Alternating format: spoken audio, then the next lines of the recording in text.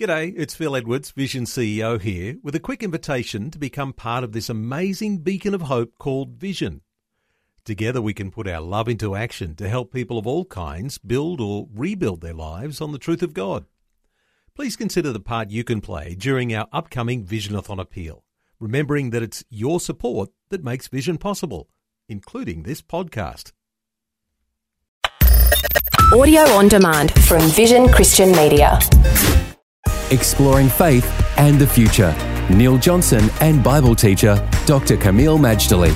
Well, we're back today in the gym, and we've been calling it God's Gym, talking about how we grow spiritually, and a lot of focus on some of those things that we do in our private devotional time. There is a sense, isn't there, Kameel, in which if we're going to grow spiritually, if we have a goal to reach maturity, somehow or other, that word discipleship is meaningful to us. How do we fit into a discipleship place if we're off on a journey and we're growing spiritually? Neil, spiritual growth and discipleship go hand in hand. Without discipleship, there will be no sustained spiritual growth. We will not fulfill Colossians 1:10, being fruitful in every good work and growing in the knowledge of God, if we're not a disciple. Part of the challenge of discipleship, but first of all, what is discipleship? Please note in that word is contained discipline. A disciple is a disciplined one.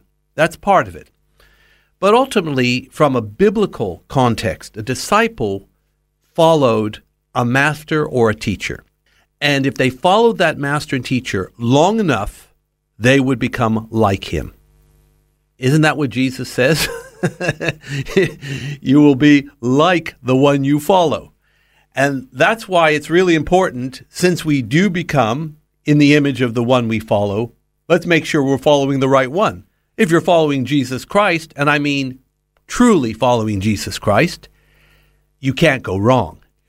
There is a sense, though, isn't there, Kameel, in which, and I'm just thinking of the disciples after the feeding of the 5,000, where people were going away from Jesus and there were followers and then there were disciples. There's a difference, isn't there, between followers and disciples?